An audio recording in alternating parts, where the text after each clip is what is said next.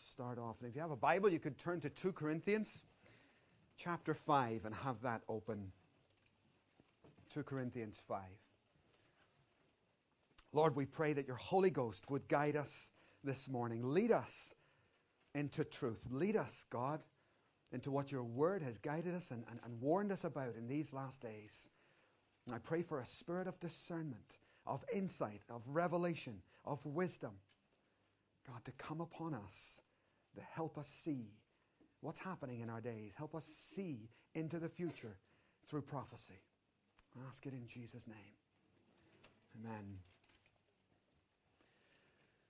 Many times in the Bible, Jesus would say, "Again I say unto you, again I say unto you." In other words, he was repeating himself. He was going back over something that he had said before, again and again, because people don't get it too quickly. I don't know about you, but I don't get it too quickly. There's many truths that it's taken years and many more to come.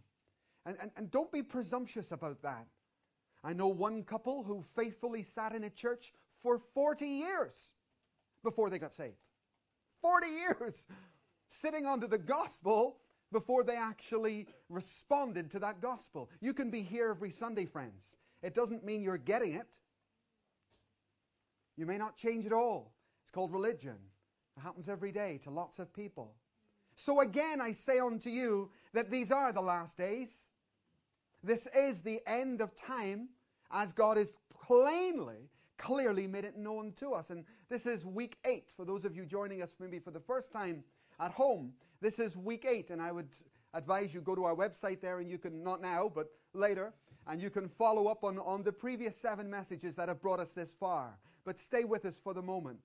This is week 8 in a series on end times. And so far we've begun to build our case, because you need to have a case out of the Bible, not out of thin air.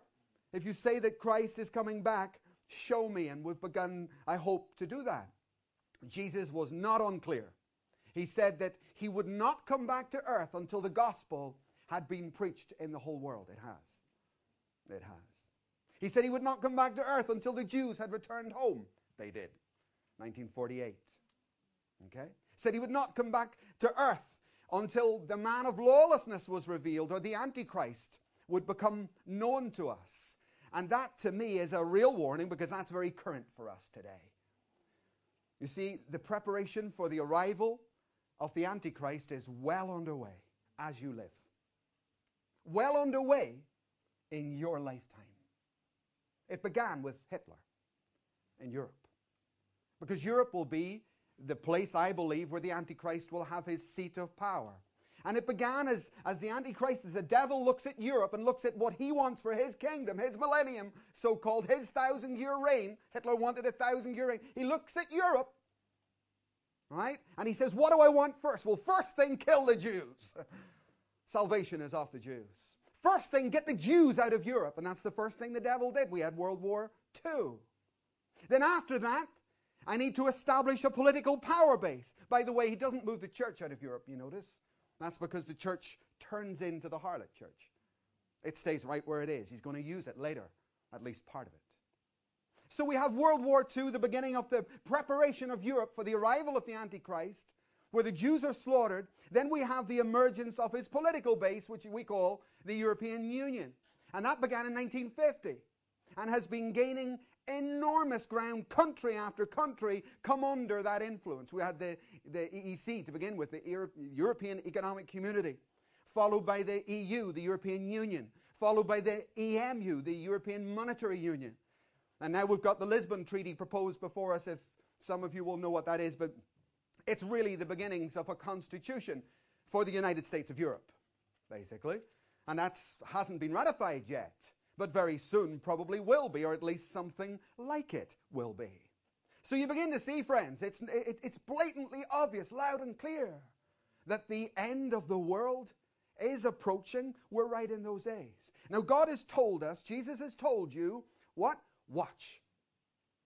Watch and pray. Watch and pray. What do we watch? What, the sky?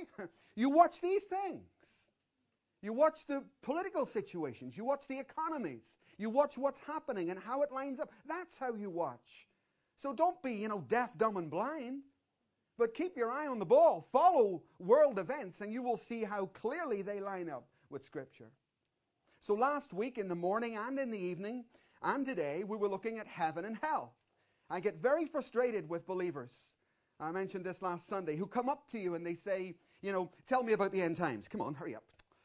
Get on with it. It's an attitude. There are many things. It can take, years and years just to get a little grasp on anything to do with this stuff. Come on, get real. And you're going to have to apply yourself to the Scriptures to dig it out. The devil's not going to hand it to you, is he? You're going to have to fight for it. As for silver and gold, to gain understanding. Right? And that's what we're doing right now. As we looked at heaven and hell, didn't have too much reaction here, a little bit. Here and there, you see there's a lot of, junk in our heads about heaven and hell, friends. A lot of it. In the church, I'm talking about born again, Spirit-filled believers. The best we've got. With heads full of junk. Unbiblical junk. What me granny told me about the end of the world. About end times, about heaven, about hell. Rubbish. And we need to get that stuff out if we're going to be effective. So let me just do a few little questions and answers to begin with, because there was a lot of them this week. One person said to me, well, heaven will be the same for everybody and hell will be the same for everybody because all sin is the same. I've heard that again and again, That's a strange statement. Not all sin is the same, friends. Sin is not all the same. Paul makes that very clear in 1 Corinthians. He says that sexual sin is greater than other sins because a man takes his temple and joins it in sin, right? It also says unbelief is a very high-ranking sin. Indeed, in the book of Revelation, you can see that some sins are worse than others. Not all sin is the same. And by the way, hell will not be the same for everyone, and heaven will not be the same for everyone. There are degrees of reward in heaven, and there are degrees of punishment in hell. So you start to get some encouragement then about the way you live your life. Heaven and hell are both spoken of by Jesus Christ as future places. Right? He used the same word when talking about both, actually, the word prepared. He said, I go to prepare a place for you. It's not ready yet. And leading churches can be like leading the Simpsons. Are we there yet? Is it ready yet? No, it's not ready yet. And we're not there yet. And hell is the same. He described hell as a place prepared. There's nobody in it yet. A place prepared for the devil and his angels, right? So not all sin is the same. There will be degrees in these things. Jesus described it, and this is where it's really interesting, and you've got to pay close attention to anything Jesus says. Jesus says, hell will be like this, a place of weeping and gnashing of teeth. But it's become a bit of a joke. That's because people don't understand it. Do you know what that means? Do you know when a human being's, you maybe have not seen this, I have. Do you know when a human being's teeth gnash? Very few occasions. But it's a frightening thing to see. The most common place in which a human being will weep and gnash their teeth is when they are absolutely furious at themselves. At themselves. And hell, Jesus says, hell is a place where people are weeping and gnashing their teeth saying, man, I missed it. Forever. Forever and forever, it will be a place where people will be kicking themselves. You see? Now he's trying to give us a little glimpse of what is out there so that you would avoid it and tell others about that, what's up ahead for them. So don't mock the words of Jesus. There's a lot of modern alternatives around right now for hell, and you've got to be careful of them. There's universalism, and that's the idea that one day it's okay, everybody will be saved. No, one day everybody will not be saved. I wish that we could say that. I wish that was the truth. But that is not what the Bible teaches. The Bible doesn't say that one day everybody will be saved. Very clearly does not say that. I wish that was the truth. So does God, by the way. That's why his son went to a cross. He said, it's not my will that any man should perish. God wants to save people. Amen. But people turn, and sin is in the world, and we choose wickedness. Modern alternatives, universalism, that all will be saved. No, they won't. Or annihilation theology. This is very common at the moment. It's the belief that after you die, boom, you're annihilated. You no longer exist. That's not true. I was talking to Pradeep last week about this. That's not true. The scriptures are very clear. I won't go into it today. But the scriptures are very clear that we have a consciousness forever. I'll come back to that in a moment. We will exist forever in a conscious state, either in heaven or in hell. So you begin to clear out some of the junk. But over the years, I've had some serious reactions when I've actually brought up the subject alone of judgment, heaven, and hell. I preached on it one night, and I remember I got really grieved because I finished explaining about judgment, heaven, and hell, and this one girl came up, and she was absolutely furious with me. She said, well, what sort of gospel are you preaching? I said, the real one? She was saying, you're saying Jesus is going to judge me? My Jesus won't judge me. My Jesus loves me. My Jesus has forgiven all my sins. My Jesus is a good Jesus. And off she walks. And I'm thinking, did I not make that clear? And I remember feeling, God, help me to get it. What's wrong with that woman? What's wrong? Why do people have that reaction to the truth? Well, they're not reading their Bibles. That's a big reason. If you read your Bible, you see, you would see this every day. But as that woman walked away, I'll never forget it. Because things, pennies begin to drop. And the first thing she's thinking, the first thing maybe you as well, she's thinking there's no judgment for her. That's what she's thinking. I'm born again, done and dusted. Hang on a minute. If you're born again, you're 1/3 saved. That's your spirit. And your soul is being saved. And one day, we have a joyful hope that one day we will be totally saved when our body is resurrected. Amen. So I'm 1/3 of the way there when you're born again. But she's acting like everything's over. I say, sorry, it's not over. You have not yet been judged. You haven't gone through life yet. You can't walk around with that attitude. That's totally unbiblical. The other thing that strikes me about that sort of attitude is this, and listen, please listen with all your heart. That woman is confusing judgment with heaven. She thinks judgment and heaven are the same thing. No, they're not. They're over 1,000 years apart. You will die. Remember, back to the drawing board. You will die. Your body will go into the ground. Your spirit will go to be with Christ. You will be clothed in a heavenly body. You will come back to earth and you will rule and reign for 1,000 years. Then Satan will be released. I mean, go and read Revelation chapter 22. And you go, sorry, chapter 20, you can see the whole thing. And then, in the end, I think it's chapter 21, where it actually says at the end of the whole thing, we'll look at it later, behold, heaven and a new earth. Then you're in heaven. I'm just saying. She obviously had this concept, and this is the problem you get. Christians go to extremes.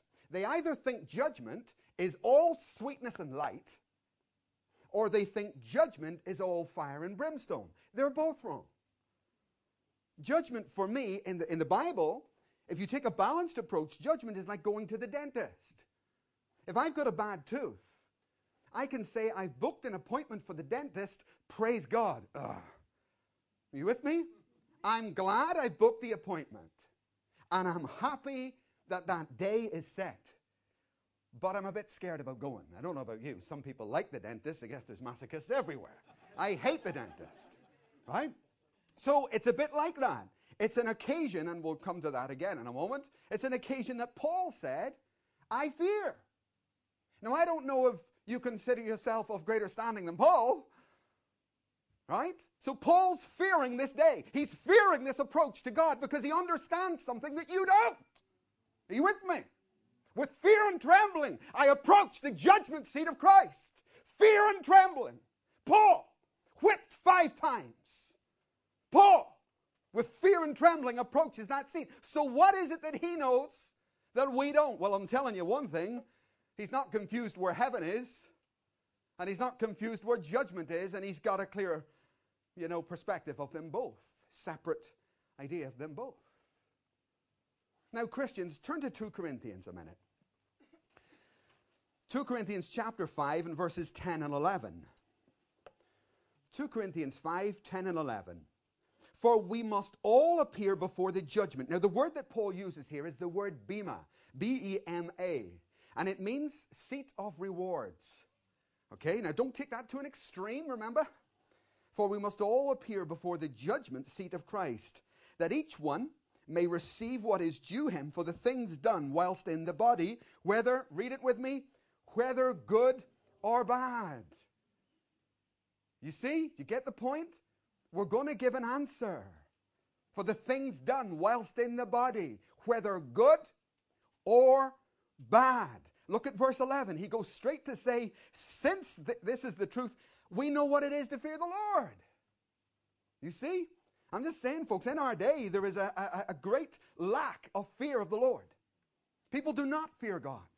They're not afraid of God at all. They're afraid of the police, afraid of your neighbor, but God doesn't even come on the list with a lot of people. I'm telling you the truth. He doesn't. I sat in a room with a man once who had committed adultery. He was one of our members. I was sitting talking to him as he cried his eyes out. And when he pulled himself together, he started to tell me his story. And it went something like this. This had been a relationship that had been going on for a long time. And it went something like this. He said, oh, I was so frightened that you, talking about me, that you would find out. I was so frightened that my wife would find out. I was so frightened that the church would, or my kids would get to know. And as I sat there, it was plain to me what your problem is. But you had no concern for God. He's not on your list. You're not afraid of him. And so is our society. We live in an age that has defused the fear of God, taken it to an extreme like a sugar daddy. We serve an awesome, ever-living, holy, all-powerful God. Right? Now, if you can think of walking into that type of fire, which Paul describes judgment as, your judgment, he describes it as a purging fire.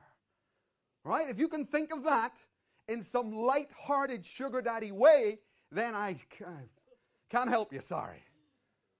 Because you do not know the God who you serve. Not saying you're not saved. I'm just saying you don't know what you're talking about.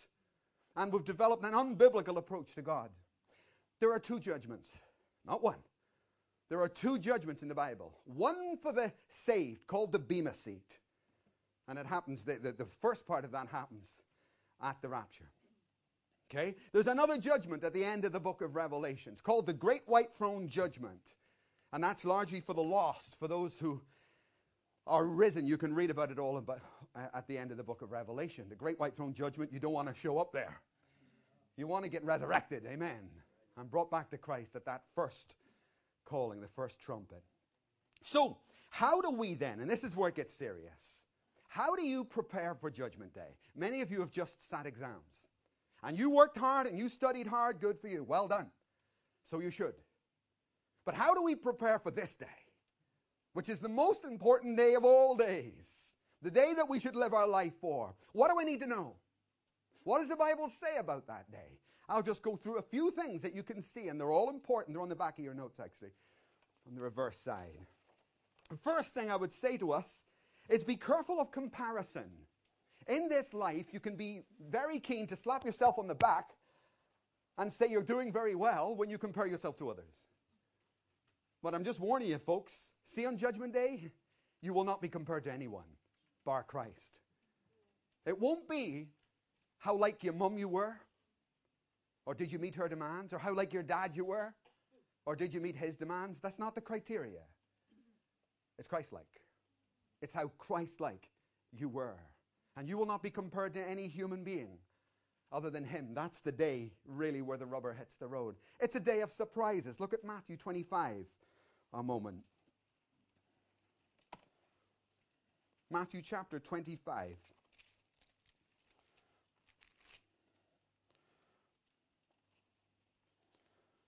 And I'll start from verse 31. When the Son of Man comes in his glory and all his angels with him, he will sit on his throne in heavenly glory, and all the nations will be gathered before him. And he will separate the people one from another as a shepherd separates the sheep from the goats. He will put the sheep on his right and the goats on his left. Now, I'll skip to verse 37. Look at this. Then the righteous will answer him, Lord, when did we see you hungry and feed you, or thirsty and give you something to drink? They're surprised. They're getting a reward. We don't deserve it. What did we ever do? When did we see the stranger and invite you in, or needing clothes and clothe you? And Jesus replies in verse 40, I tell you the truth, whenever you did this for one of the least of these brothers of mine, you did it for me. Look at verse 44. Then they will answer, Lord, when did we see you hungry and thirsty, or needing clothes, or sick, and did not help you? Surprise! Surprise! Undoubtedly, people who maybe thought they had it figured out, and it's kind of daunting, you know, that Judgment Day, when described by Jesus Christ, is a surprise for just about every category of person. And if that doesn't give us pause, I don't know what can. That has to make me think. I need to prepare for this day. So first, it won't be a comparison. Second, realize that Jesus had rewards extremely high on his agenda.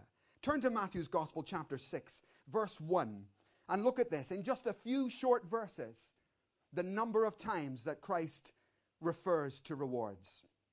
Matthew chapter 6, verse 1. Be careful not to do your acts of righteousness before men, to be seen by them. If you do, you will have no reward for from your Father in heaven. So when you give to the needy, do not announce it with trumpets as the hypocrites do in the synagogues and on the streets to be honored by men. I tell you the truth, they have received their reward in full. Down to verse 4.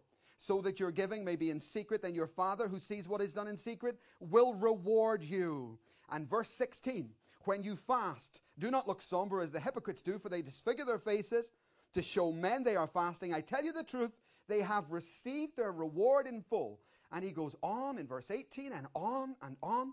Basically, Jesus Christ had your rewards much higher on his agenda than you probably do on yours.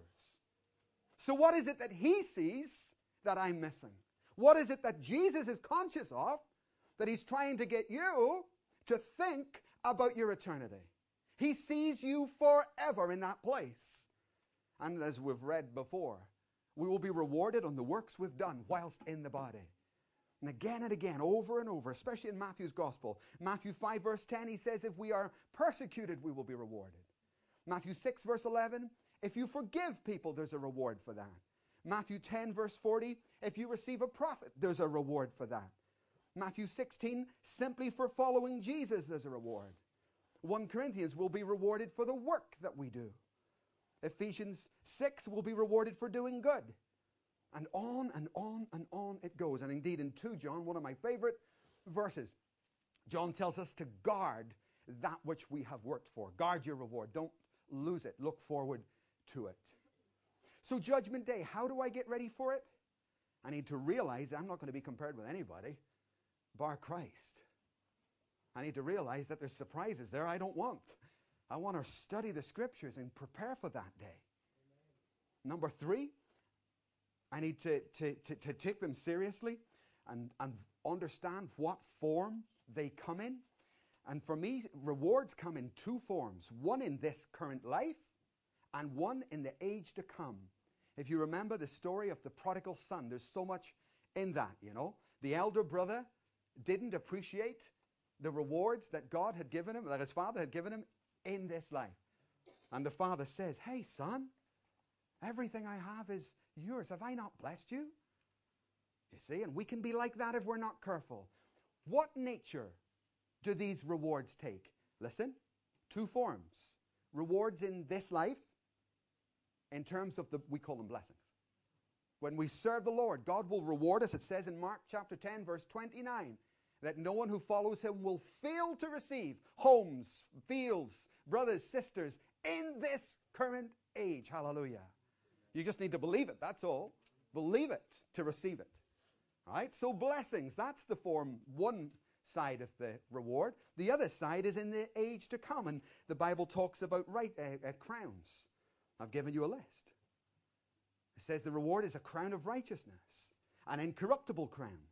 We get the crown of life, the crown of rejoicing, the crown of glory, and on it goes. So you can see that reflecting what we did in this life, so shall the crowns be issued and given out by Christ.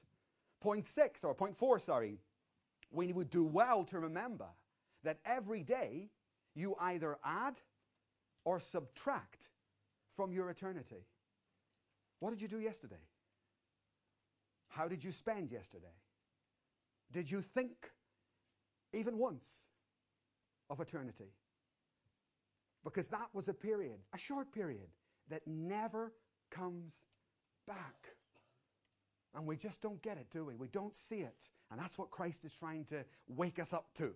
Wake up to rewards. Realize every minute of every day is ticking by. And of course, we don't know how long we've got on this planet. No man does. That's a mystery to us. We're not told. How foolish we would be then not to live every day with Jesus first. And he would say, you see, we struggle with this, but Jesus doesn't. He says, build up your rewards in heaven, where moth and rust cannot destroy, right? Then point 5, very important bit this actually. Turn to 1 Corinthians chapter 3. 1 Corinthians chapter 3, and I'll read from verse 8 to verse 17. 1 Corinthians chapter 3. I'll read from verse 8. The man who plants and the man who waters have one purpose, and each will be rewarded according to his own labor. For we are God's fellow workers. You are God's field, God's building. By the grace of God, by the grace God has given me, I laid a foundation as an expert builder, and someone else is building on it. But each one should be careful how he builds. For no one can lay any foundation other than the one already laid, which is Jesus Christ. If any man builds on this foundation using gold or silver or costly stones, wood, hay or straw, his work will be shown for what it is, because the day, judgment day, because the day will bring it to light. It will be revealed with fire, and the fire will test the quality of each man's work. So you see what Paul is saying to you? Your life's work will be tested by fire before the throne of Jesus Christ on Judgment Day. If what you have built through your life survives, he will receive his reward. And there it is again. If it is burned up, he will suffer loss, but he himself will be saved, but only as one escaping through the flames. If you read it and you truly get it, friends, it's awesome. I appear before Christ in a spiritual body, and it says books are opened that contain the deeds of my life, good and bad. And God begins a refining process of fire, Paul says, to look at what you did. Look at what you said. Not to rub it in, not to remind you, but so that anything that you are not aware of can be processed out of your system. You're being refined, being prepared for the marriage supper of the Lamb, actually. You're being got ready here for a wedding. It's just about to take place. And he comforts us and works us through that system, works us through your history, all of your life. Not in a hard way, because it's the bema seat for those who are born again. But do you know in the book of Revelation, do you know what it says he does at that throne when you're being judged? He says this, I will wipe every tear from their eye. There will be no more mourning, and there will be no more pain. Do you get the point? Why am I crying at the judgment seat? What am I mourning about? I've just seen Jesus, haven't I? He uses 3 particular things. He says remorse will be taken away. So I appear before Jesus and the books are open and I go, oh no! Jesus says, hang on. I need to bring you back through this. We need to work through your life. The remorse, I will take away your remorse. I don't want to face it, Jesus. Don't read that book. I have to read that book. It has to be done. There's remorse. There's mourning. Remorse concerns what I have done and what I should have done.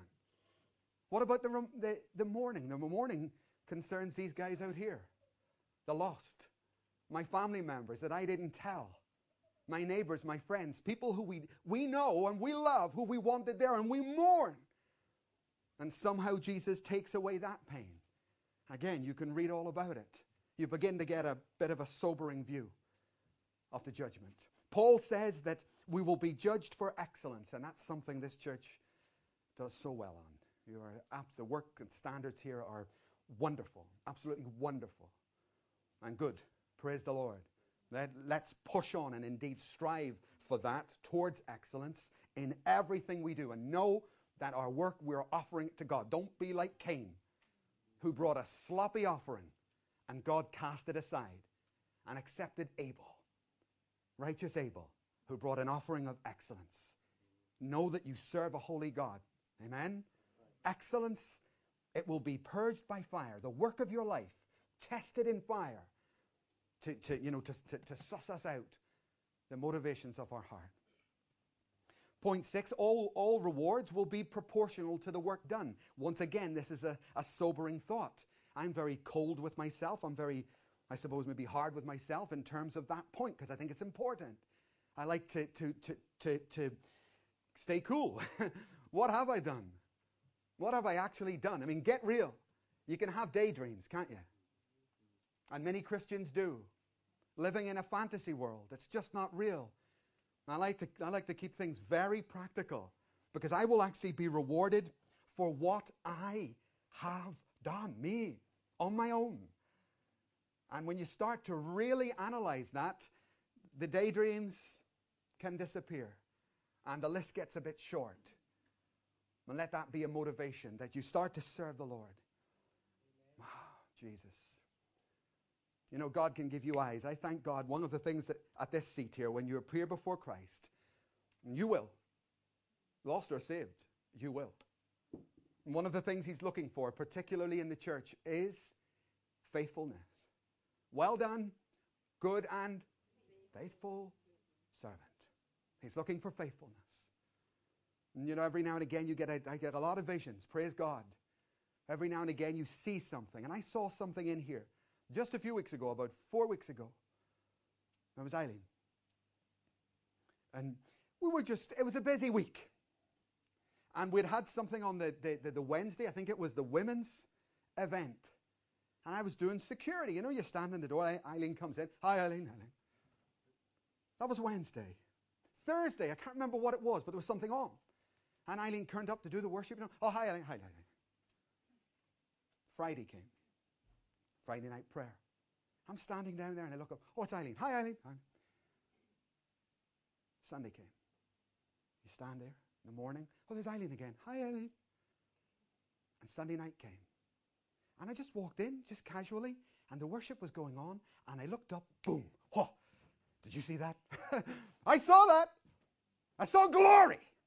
Glory, a little glimpse of glory. Not conscious, but glory. And it's almost like the Lord, you know, saying, well done, good and faithful servant.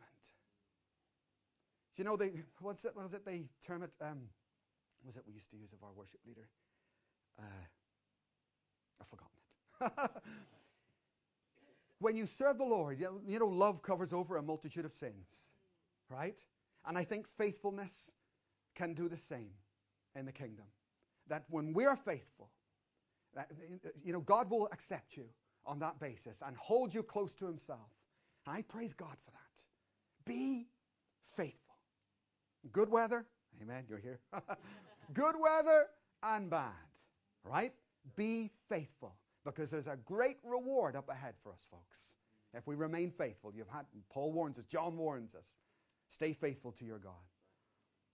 So the rewards will be proportional to the work done. And 7, Leanne preached on this a few weeks ago, so I won't go any detail on it, but it is important. And that it's the motivations of our heart that will be judged, guys. The motivations. God's so focused on this point. Why you do what you do.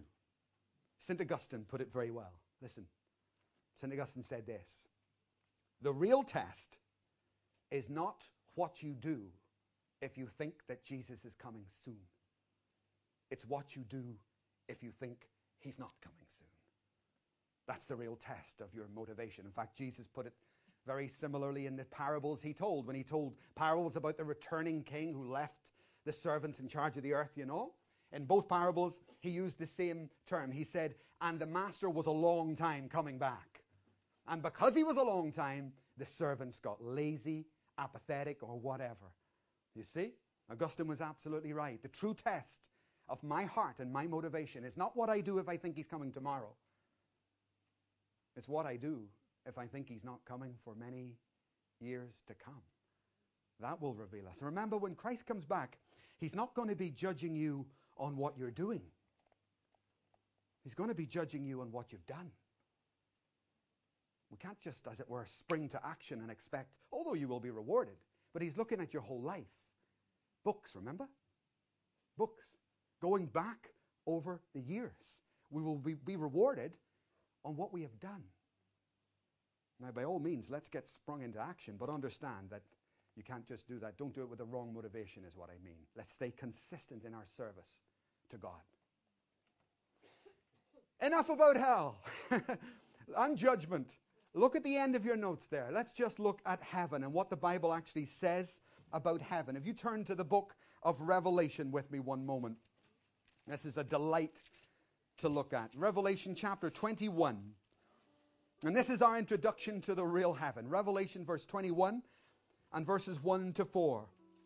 Then I saw a new heaven and a new earth. For the first heaven and the first earth had passed away, and there was no longer any sea. I saw the holy city, the new Jerusalem, coming down out of heaven from God, prepared as a bride, beautifully dressed for her husband. And I heard a loud voice from the throne saying, now the dwelling of God is with men. Now that truly is heaven. Now the dwelling of God is with men, and he will live with them. They will be his people, and God himself will be with them and be their God. He will wipe every tear from their eyes. There will be no death, or mourning, or crying, or pain, for the old order of things has passed away. I'll skip down to verse 9. In fact, sorry, I'll skip over to verse 17. Revelation 21, verse 19. The foundations of the walls of the city were decorated with every kind of precious stone. The first foundation was jasper, the second sapphire, the third chalcedony, the fourth emerald, the fifth sardonyx, the sixth carnelian, the seventh chrysolite, the eighth beryl, the ninth topaz, and the 10th chrysoprase, the 11th jacinth, and the 12th amethyst. The 12 gates were 12 pearls, each gate made of a single pearl. The great street of the city was of pure gold, like transparent glass. I did not see a temple in the city, because the Lord God Almighty and the Lamb are its temple. The city does not need the sun or the moon to shine on it, for the glory of God gives it light, and the Lamb is its lamp. And just turn over to chapter 22 and verse 5, where he reiterates that. There will be no more need for night. Sorry, there will be no more night. They will not need the light of a lamp or the light of the sun, for the Lord God will give them light and will reign over them forever. What a picture. And I believe John here is really seeing, God's giving him a glimpse of that which is to be. You know, in heaven, there will be no hospitals because there will be no sickness. There will be no loneliness because God himself will be your company. There will be no handicaps. There will be no worry. There will be no regret, no mourning, no tears, no temptations. That's what there will not be. And there's some things that the scriptures are clear there will be. It will be a place of great rest, something we find hard to get in this life. A place where you can enjoy your rewards. A place where your questions will finally be answered. And it is a place where God himself is the light. And we don't need this. Hallelujah. You know this light? See this light here? This is not pure light. It's just ordinary light. But you can do all sorts of things with light, you know. John had a vision. God showed him heaven. And when he saw heaven, he names there 12 precious stones. There's dozens and dozens and dozens of precious stones in this world. But John, in his vision of heaven, he sees only 12. Right? And he lists them out one by one. And just recently, a man called Dr. Woodward devoted his life to studying the gems mentioned in the book of Revelation. And he used to sort of do scientific experiments with light. And this, as I say, it's not pure light, it's just standard light. But if you take that light and you take a pair of Polaroid sunglasses have lines like that in them, you just can't see them. And you fire a beam, the light becomes more intense and more pure. If you take two pairs of Polaroid sunglasses at right angles to one another, and you fire a beam of light through it, you get what's called cross-polarized light. Very powerful, very pure, and very revealing. Now, God is light. And it says in heaven, He will be the light. And there'll be no other light, no other form of light but Him.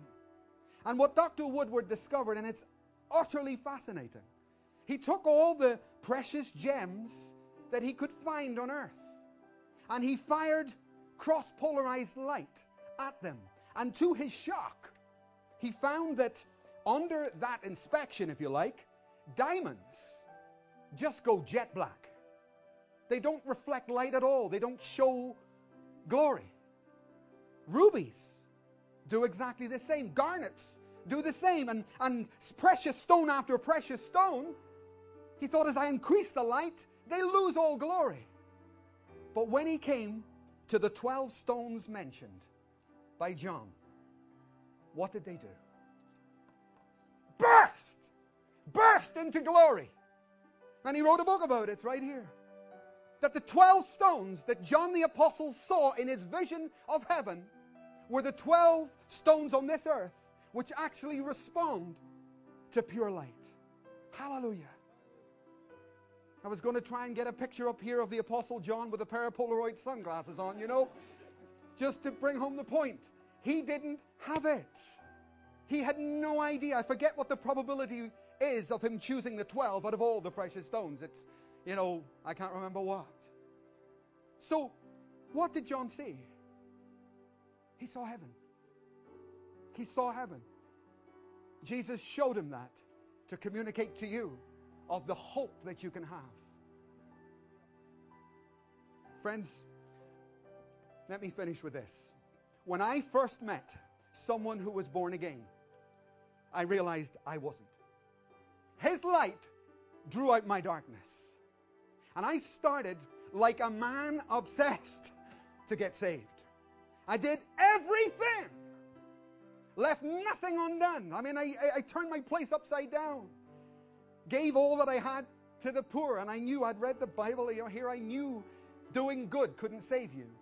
Giving money to the poor couldn't save you. But I did it anyway. And I cleared every obstacle that I could possibly see in my life because there was a holy determination in me. I'm not going to hell. I am going to get saved.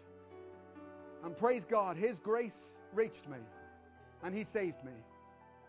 But that's just the beginning. And I need to have 10 times more conviction and gumption and oomph to get now to finish this race. And I need to apply myself to make sure, with fear and trembling, that I actually do reach that throne and not get waylaid as I live this life. That's what we need to do. Our program, folks, is called Preparing the Way. And do you know why it's called Preparing the Way? In the book of Acts, the church was called the people of the way. They were called the way. And what we're doing right here is we are preparing the church, the way, for the return of Jesus Christ. That's you. And that's you.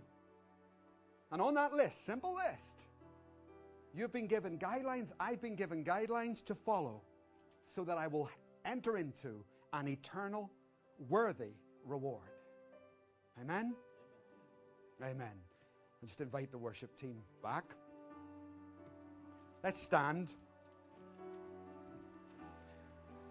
Jesus, just stay focused on the Lord one moment. Close your eyes. Lord Jesus. Lord God.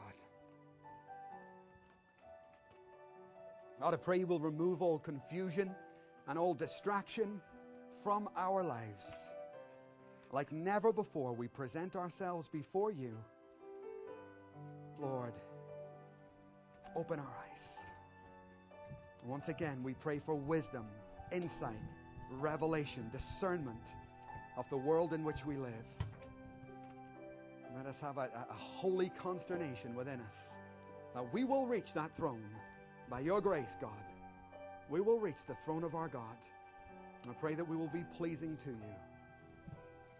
We submit today, God. Hallelujah.